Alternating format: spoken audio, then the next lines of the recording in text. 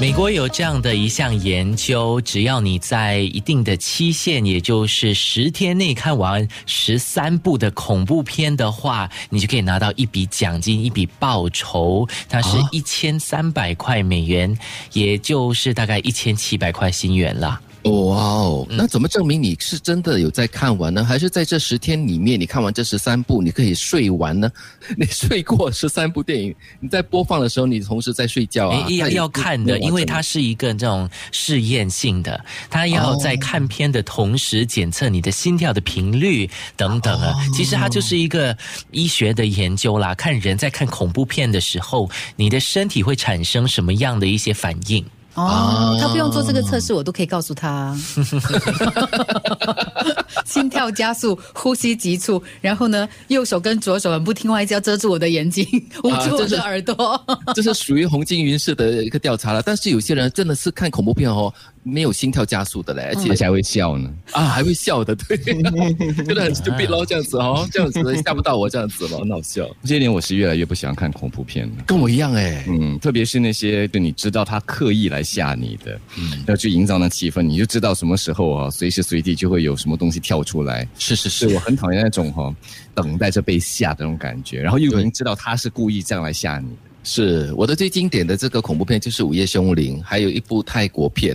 那个泰国片呢，就是那个鬼就骑在那个男主角的肩膀上的那个画面，我从看到了那一幕过后，到现在都没有办法。我知道你在讲哪一部，那一部它的恐怖之处是从头到尾你不知道到底是为什么，一直到最后你才有一个镜头。原来那个女鬼就是在他的肩膀上。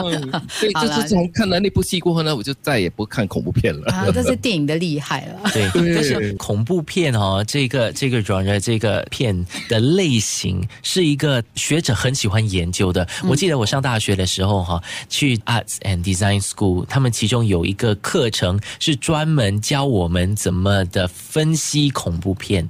他从亚洲的恐怖片去到香港的恐怖片，去到泰国、美国的恐怖片等等的，很有趣的。人肉叉烧包啦，大家有没有印象研究还蛮有趣的，但是我会比较想要研究的是爱情片。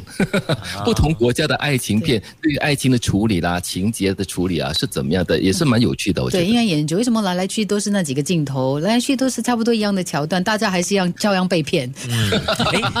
其实恐怖片有升级了，像德明说的，就是等着被吓。你明知道他要出来的，现在的恐怖片已经慢慢的在进阶，你知道他要出来，但是他是不会出来的，他就是要比你超前，就是你没有想到他会出来的时候，他才会出来。最近看恐怖片有这样子的一个发现。所以你还在看恐怖片哦？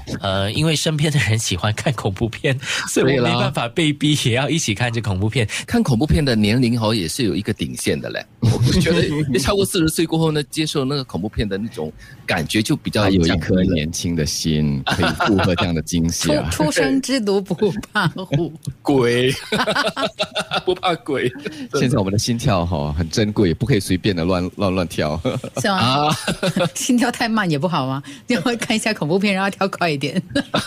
也不可以随便心动，加速你的新陈代谢。所以有人讲好像看恐怖片会减肥的嘞。因为是处于那个很紧张的状态嘛，而且还会冒汗，肌肉全部被你拉紧。